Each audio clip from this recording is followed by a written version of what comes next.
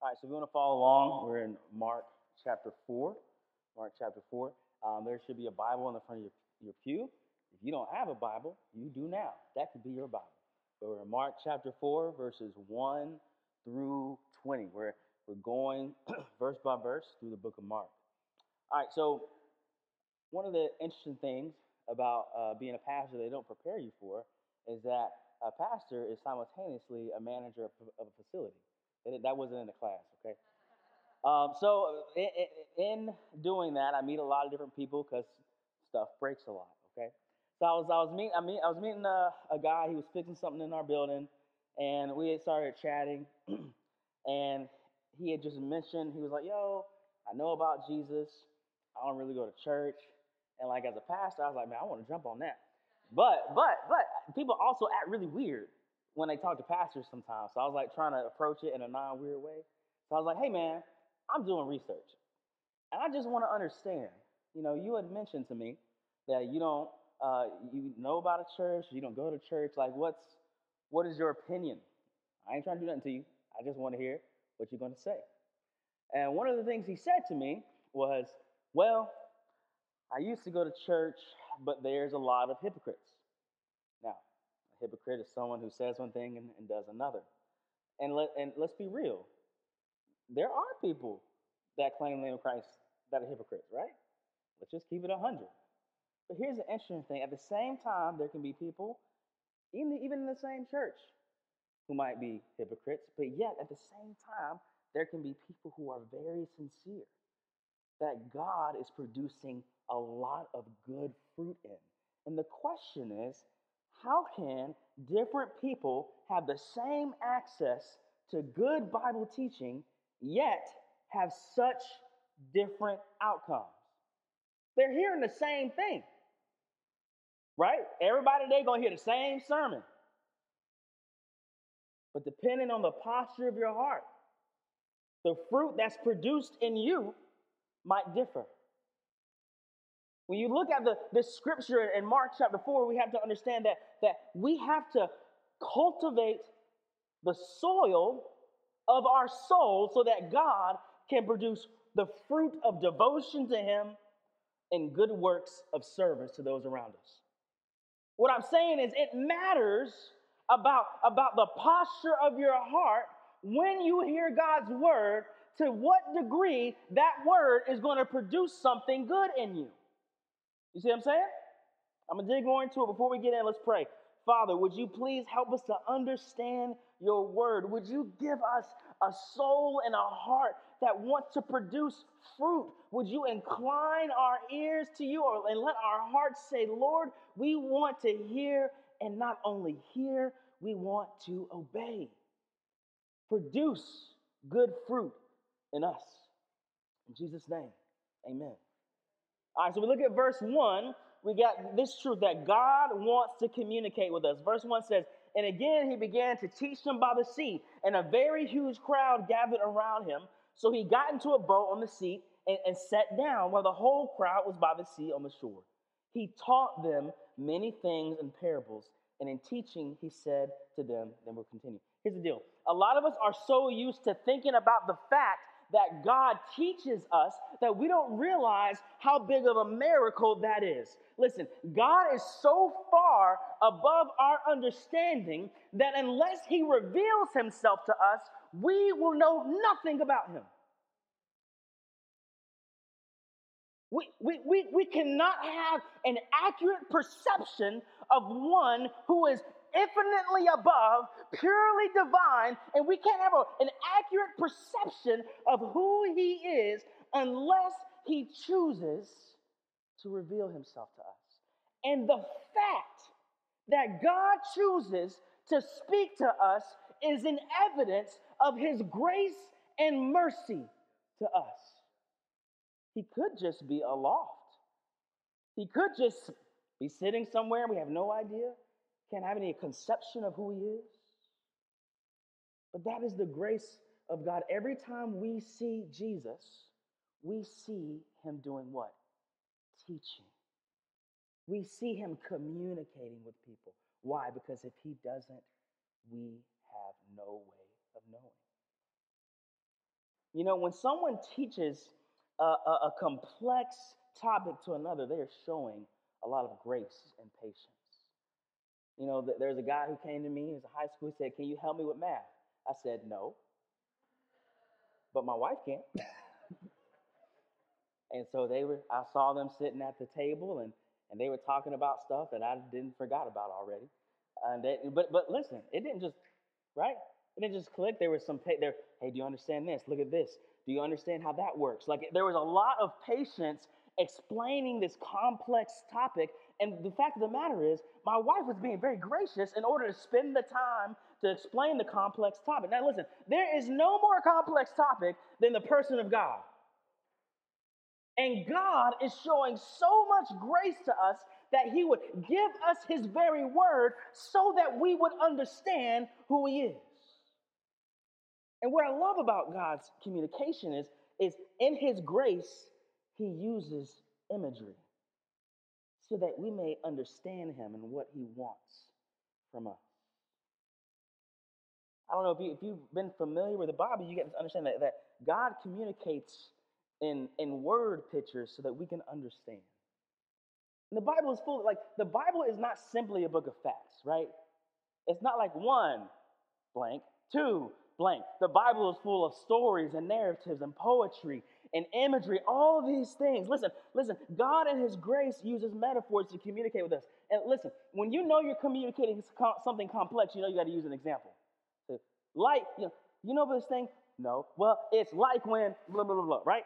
Right? You know, when it's a complex thing, it is a gracious thing to communicate in examples and metaphors. And that is exactly how God communicates with us. And it's not because he wants to be obscure, it's because he wants to communicate clearly with us. So I could take the statement, "God loves you." Now listen, there's a lot of kind of love, right?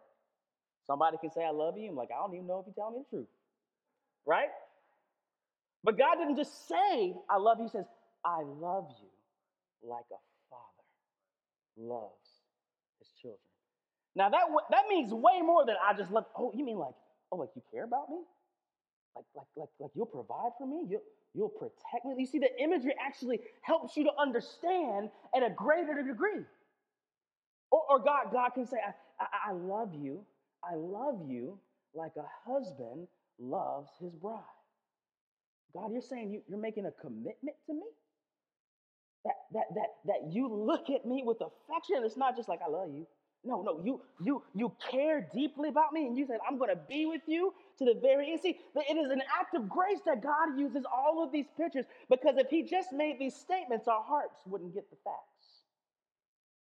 But he condescends, he lowers himself, he stoops down low to communicate to us in such a way that we can understand. And guess what? Even when it's taking you a long time, he doesn't go, "Ah." He goes, "Well, let me continue to stoop down low and communicate with you."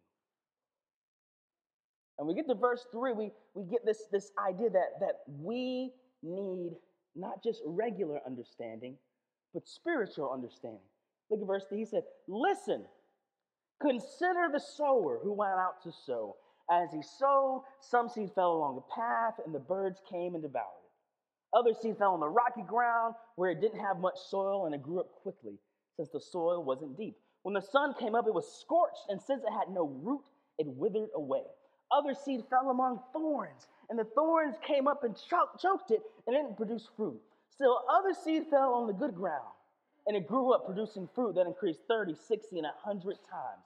Then he said, let anyone who has ears to hear listen." Here's the thing. Not everything that God teaches us in the scriptures is easy to understand. And if you ever read it, you'd be like, yeah, that's true. But look how he sandwiches this parable. The first thing he says is listen and consider. The idea of considering means you're going to have to take some time to think about it. You have to mull over it and ponder it. And then he ends the parable and he says, let everyone who has ears to hear listen. The reality is some things in the scripture, some things about God require meditation. It requires you to mull over it. But here's the deal. This is specifically a challenge to us because we live in an instant age. When I want to know something, I'll pull up my phone and I'm like, what about this? And then it instantly tells me what I need to know. And that trains you in a way that is actually the opposite of how God works and how you can understand. All throughout the scriptures, there is this encouragement to meditate, to think about something over and over and over again. That means that you're not necessarily going to understand everything God says immediately, but that you have to have the patience required to think deeply about God, to meditate on Him. This is the beautiful thing. In 2 Timothy 2:4, Paul says to Timothy, he says, consider, that's that word consider again, consider what I say, for the Lord will give you understanding in everything. Now, Paul is writing scripture, and he's like, listen, I'm writing scripture. You're not going to understand everything I say immediately. But he didn't go, well, I guess you never understand. That's not what he says. He says, consider, think deeply. Why? Because as you think deeply, the Lord will give you understanding. I want to encourage you to grab a hold of some scripture and think about it over and over and over again. I can tell there have been times, I remember particularly when I was in college, I was studying Romans 6, 7, and 8. There's I had a lot of questions about how do I be holy? How do I be holy? And I read it, and I'm like, I don't get it. And I read it, and I don't get it. And so for months, I just wrestled with these chapters. Lord, help me understand. I don't quite understand. I think I understand, but I don't understand it as much as I would like to. And as I pondered, the Lord in His grace gave understanding. But if I did not consider and I did not ponder, I would be ignorant. So that's my encouragement to you. Look, if you hear something about God that you don't understand, you should expect that. But that shouldn't make you sad. The idea is that if you would consider and you would ponder, the Lord would give you understanding. Here's the deal. Here's the crazy thing. We actually need God's help to truly understand the teaching of Jesus. Well, how do you know? The scripture says it. 1 Corinthians 2:14, it says, but the person without the Spirit does not receive what comes from God's Spirit because it is foolishness to him. He is unable to understand it since it is evaluated spiritually. Translation, if God doesn't help you understand, you cannot understand. That means that we approach the Lord with great humility, saying, Lord, I know that I can't understand on my own. But if you, Lord, if you teach me, if you would grant me the spirit of understanding, Lord, then I can know.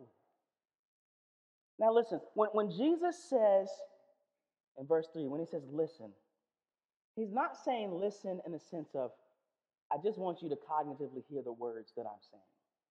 He's saying listen like a mom says listen to her child.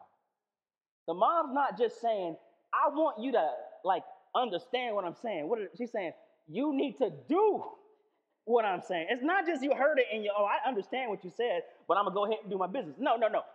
When you listen in such a way that you obey. Listen, the idea of hearing God's word comes side by side with the idea of obeying God's word.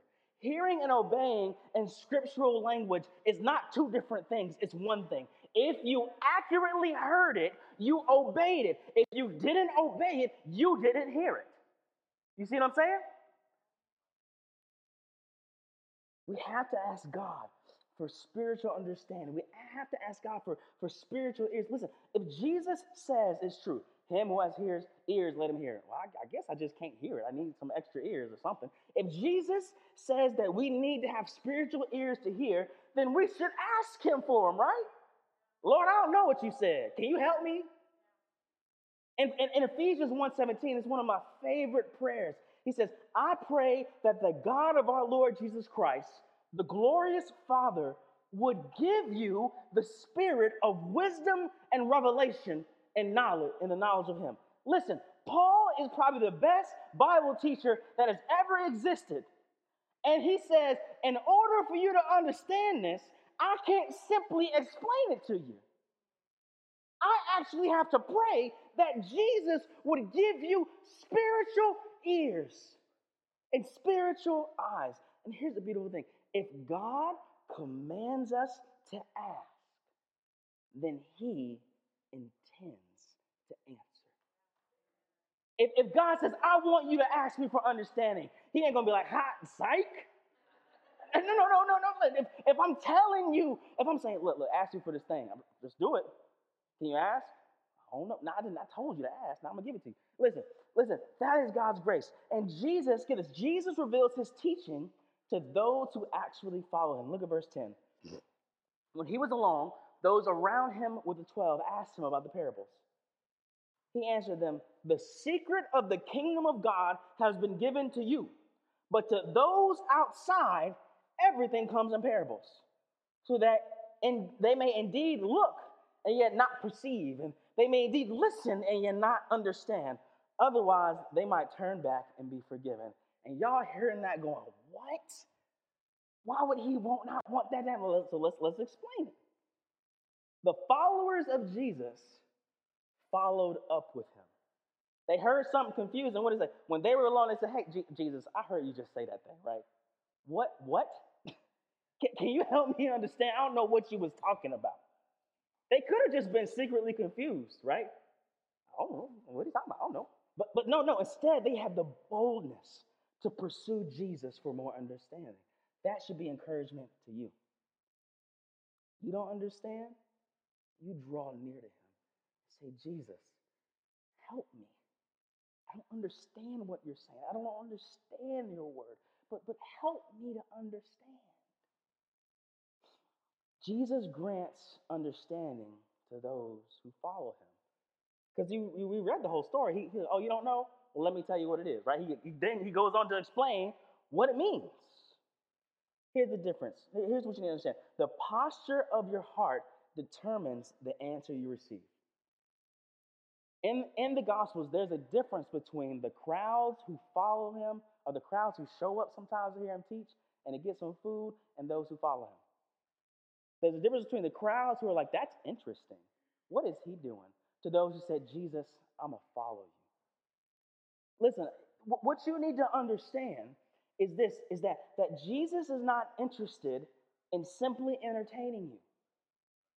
Jesus is not interested in simply giving you a spectacle that you can go, oh, that's interesting.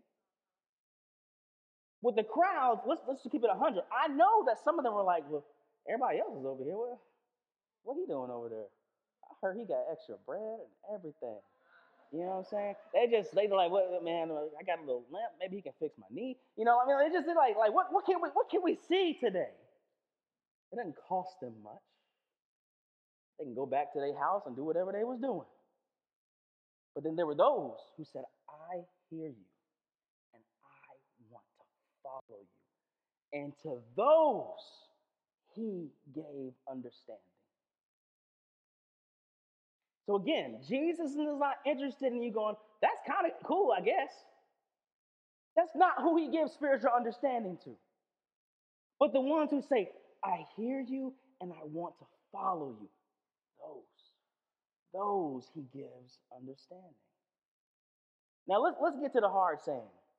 Why is Jesus saying he don't want to forgive nobody? What's going on in verse 12? Jesus, a lot of times, he quotes the Old Testament. And this is a quotation from the prophet Isaiah. When God called the prophet Isaiah, the people of God up to that point had been rejecting God for hundreds of years. Okay? And God is about fed up with it. And he goes, you know what? As an act of judgment on them, I'm not going to let them understand. Now, remember, he's not just saying they ain't listened to me one time. Hundreds of years. They're like, God's like, well, whatever then. Here's the reality. The reason that they could not get forgiveness is because they did not have genuine repentance. You hear me? The reason that they didn't have forgiveness is because they were like the crowds and they heard and it was interested, but they had no intention of doing anything that the Word of God said. However, if we come with the posture of saying, Lord, what you say I want to do, That is repentance, yeah? What you say I want to do, beloved, there is forgiveness there. When Jesus comes to people and he preaches, he says two things. He says, believe and repent. And a lot of time we isolate it to believe. I believe, no, and repent. Repent means I ain't going to just do what I want to do. I'm going to do what you want me to do. Genuine repentance. That is what forgiveness is attached to. So now he gets real. He explains all the different postures of receiving God's word. Right? You got the sword sows the word. Some are like the word sown on the path. When they hear it, immediately Satan comes and takes away the word sown in them. And others are like the seed sown on rocky ground. When they hear the word, immediately they receive it with joy, but they have no root. They are short-lived. When distress or persecution comes because of the word, they immediately fall away. Others are like seed sown among the thorns. These are the ones who hear the word, but the worries of the age, the deceitfulness of wealth, and the desires of other things come in and choke the word, and it becomes unfruitful. And those, like the seed sown on the good ground, hear the word, welcome it, and produce fruit. Here's the reality. We have to receive God's word for salvation and growth in Christ.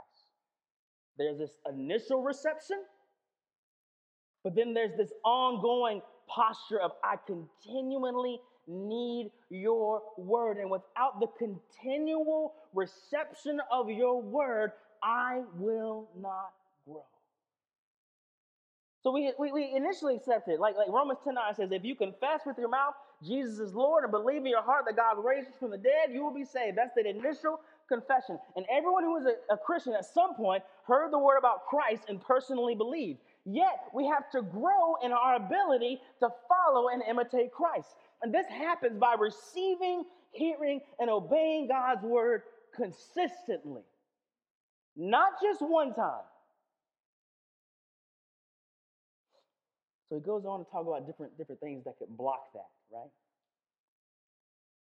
It says that we have an adversary, Satan, that tempts us not to believe God's word. Now, the first story in the Bible, one of the first ones, is when Satan went to tempt Adam and Eve, right? And what he said to them is, did God really say? Well, he tempts us to believe that God does not have our best interests in mind.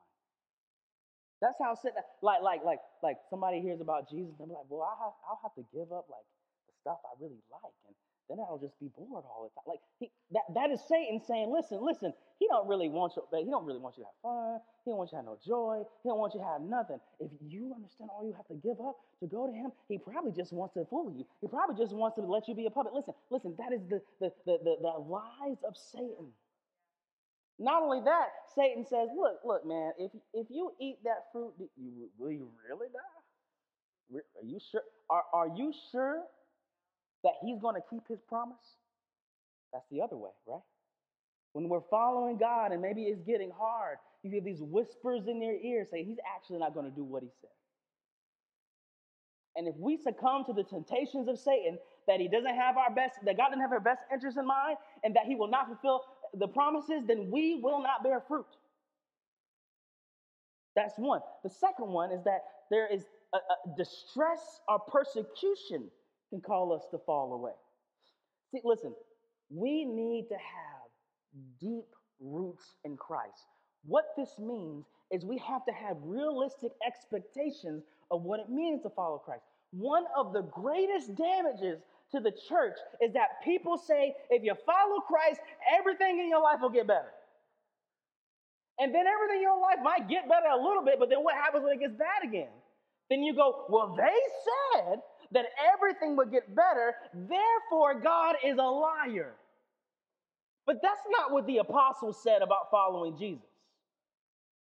When the apostles would plant churches, after they would get people saved, here's what they would say. They would say, listen, it is necessary to go through many hardships to enter the kingdom of God. Listen, I had this conversation the other day, And it was with I have a group of friends from college, and we were having this conversation about. I graduated like 10ish years ago. We're like, how come so many of our friends who used to walk with the Lord don't walk with Him no more? It's a lot of them. And we were pondering that, like, what happened? And as I thought about the specific stories of individuals I knew, I realized that there's a hardship that came, and they weren't ready. They thought that following Jesus would be all walking through the park. And then stuff hit the fan, and they're like, this is not what I signed up for. That means that somebody did a bad job of telling them what they actually signed up for. Jesus says, follow me. How? Pick up your cross. Does that sound like a walk in the park to you? No, but you have to have an accurate assessment of what you were signing up. But I want to say, it is possible to have real joy in Christ and simultaneously be suffering in this life. When you hear sign up for suffering, you're like, what do I get? No, you get the assurance of forgiveness, the grace of the Holy Spirit that produces joy and peace in you. Even if your life isn't as you expected it to be, you get Jesus. This is a reminder. Listen, you got to understand. Our ultimate hope is everlasting life in Christ, not something in this world. And so if you're so fixated on the world and things being peaceful around you, you will miss what is really promised. That there is going to come a day when that all there will be is righteousness. And that if I endure with Him, I get to get that with Him. Listen, I want to harp on this point just a little bit because I am zealous about this issue. That people are consistently leaving Christ because they were not given an accurate picture of what it means to follow Him. I want you to understand, every apostle who preached Christ, they all died through suffering.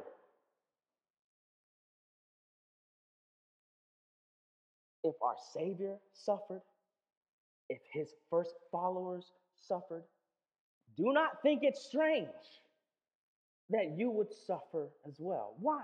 Because listen, if Jesus is putting His kingdom on the inside of you, that is full of His goodness and His grace, what kind of world do we live in, y'all? Is it all good out there? No, there's a rub. And if God puts goodness inside of you, it's going to rub against the evil that exists in our world. So don't think it's strange, y'all. All right, so next, he says various desires and worries can choke out the world. The first thing he says is like earthly, worldly cares. The way I translate this is that the culture does not always value what Jesus says is good. Okay? And our culture, with the culture says good, it's interesting. I was watching TV with my son yesterday, and we were watching football, and he was like, "Why are all these commercials on? Why are there so many?" And I was like, "Let's talk about capitalism, son. You know, they want you to buy stuff. That's why they are."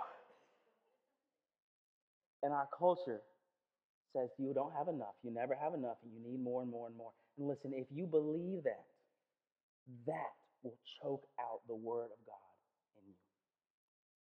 Because the word says godliness with contentment is great gain. Listen, if you desire exactly what the broader culture desires, that's going to go to war with the desire to do what Jesus wants you to do. All right? Then he says that there's this desire for wealth that could choke out the word. And the scripture says, "For the love of money is the root of all kinds of evil. And by craving it, some have wandered away from the faith and pierced themselves with many griefs." The thing about wealth is it's not sometimes always about the money itself. It's about the status associated with it, right? It's about, look, how do they see I got money? Do they see I'm successful? Do they see what I have done? See, desiring others to like you can go to war against your obedience with God. And then there's this idea that you can just have inordinate desires. Here's the deal. We all have desires. And God has given them for our good. But when our desires become the chief good, it can choke out what God is doing in our life. Let me just make it plain. Let's say, hey man, I really want to provide for my family. That is a good desire. God gives you that. But in that, if I let that desire consume me to the point where then I begin to choke out all the time for the church, and I begin to choke out all the time with other believers. But I say, but no, but the desire is because I want to provide. But I use that good desire and it overshadows the ultimate desire. That can choke out the word. So the question is this: what is this word that we ought to pay attention to? Right? Jesus is saying, hey, listen, you need to prepare your heart to receive this word. The word initially is the word of the gospel, this truth that God loves you, that Jesus Christ died for you, that he rose from the dead, and he offers you unconditional love and grace through the Holy Spirit. I need that every day. You need that every day. Because every day I see my own sin and I'm like, are we cool today? And Jesus like, yeah, I died for you. We cool today, okay? Like every day I need to see that, I need to hear that. But not only do we need the word of the gospel, we actually need the whole counsel of God. What all the scriptures teach. And what do the scriptures teach? They teach us about who God is. We need to constantly be in God's word so that we understand that he is immutable. That's a fancy word that says that he does not change. That he is omnipotent, that there is nothing that is too hard for him to do, that he is all wise so I can trust him, that he is faithful, he will do what he said, that he is merciful, that he is glorious.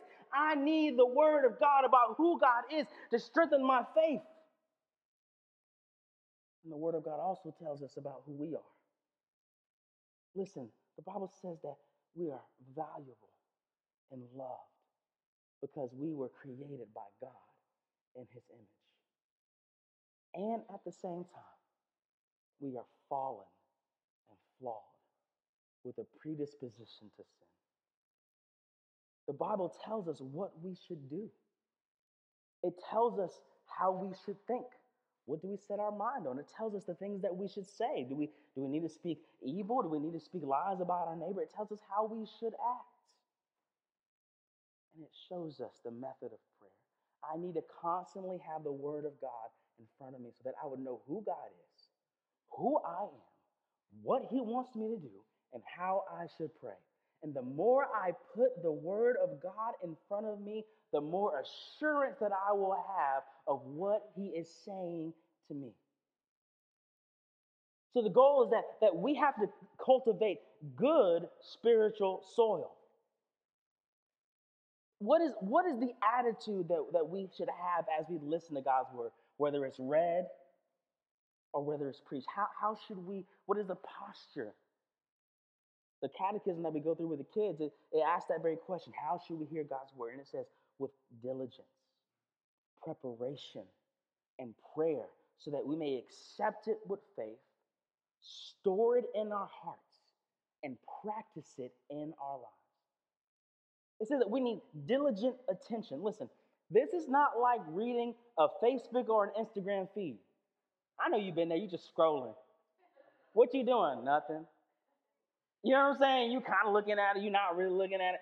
That's not the posture that we approach God's word with. But diligent attention. We are truly seeking to listen carefully and understand. Somebody said, are you a preacher or a teacher? Well, I hope I'm both, but I know I'm called to teach because you're called to understand. And if I'm not teaching, what you gonna understand? We need to have a posture of humility and a willingness to obey. That means when we come to God's word, when we come to hear his word, that we have a deep understanding that we need his help.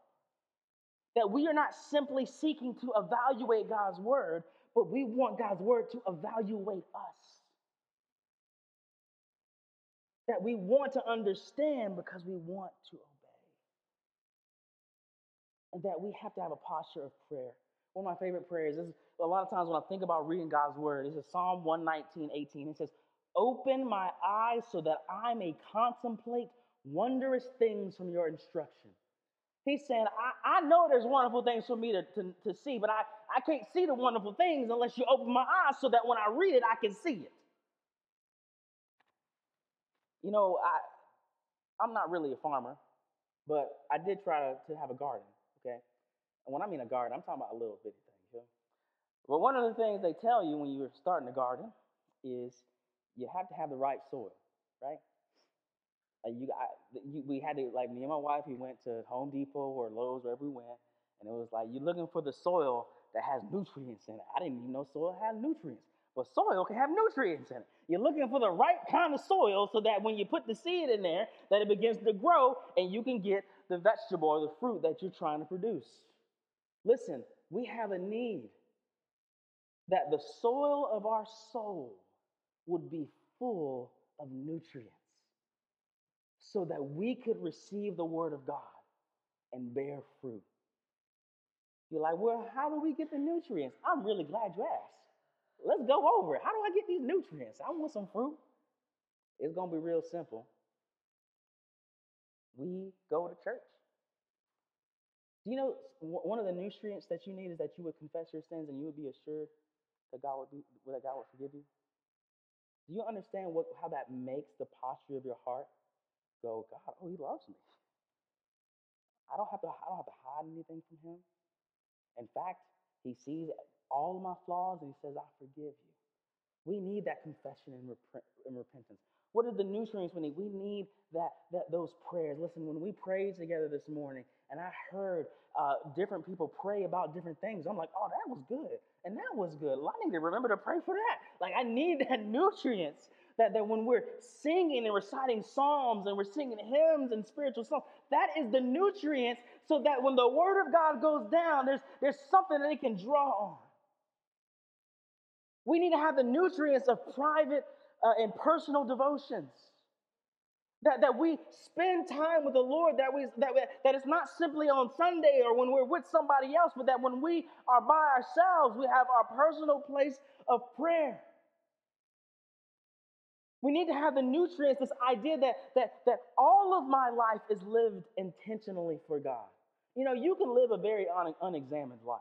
You can just go through the motions. Or with the Lord, you could go through, what are the things that I need to do?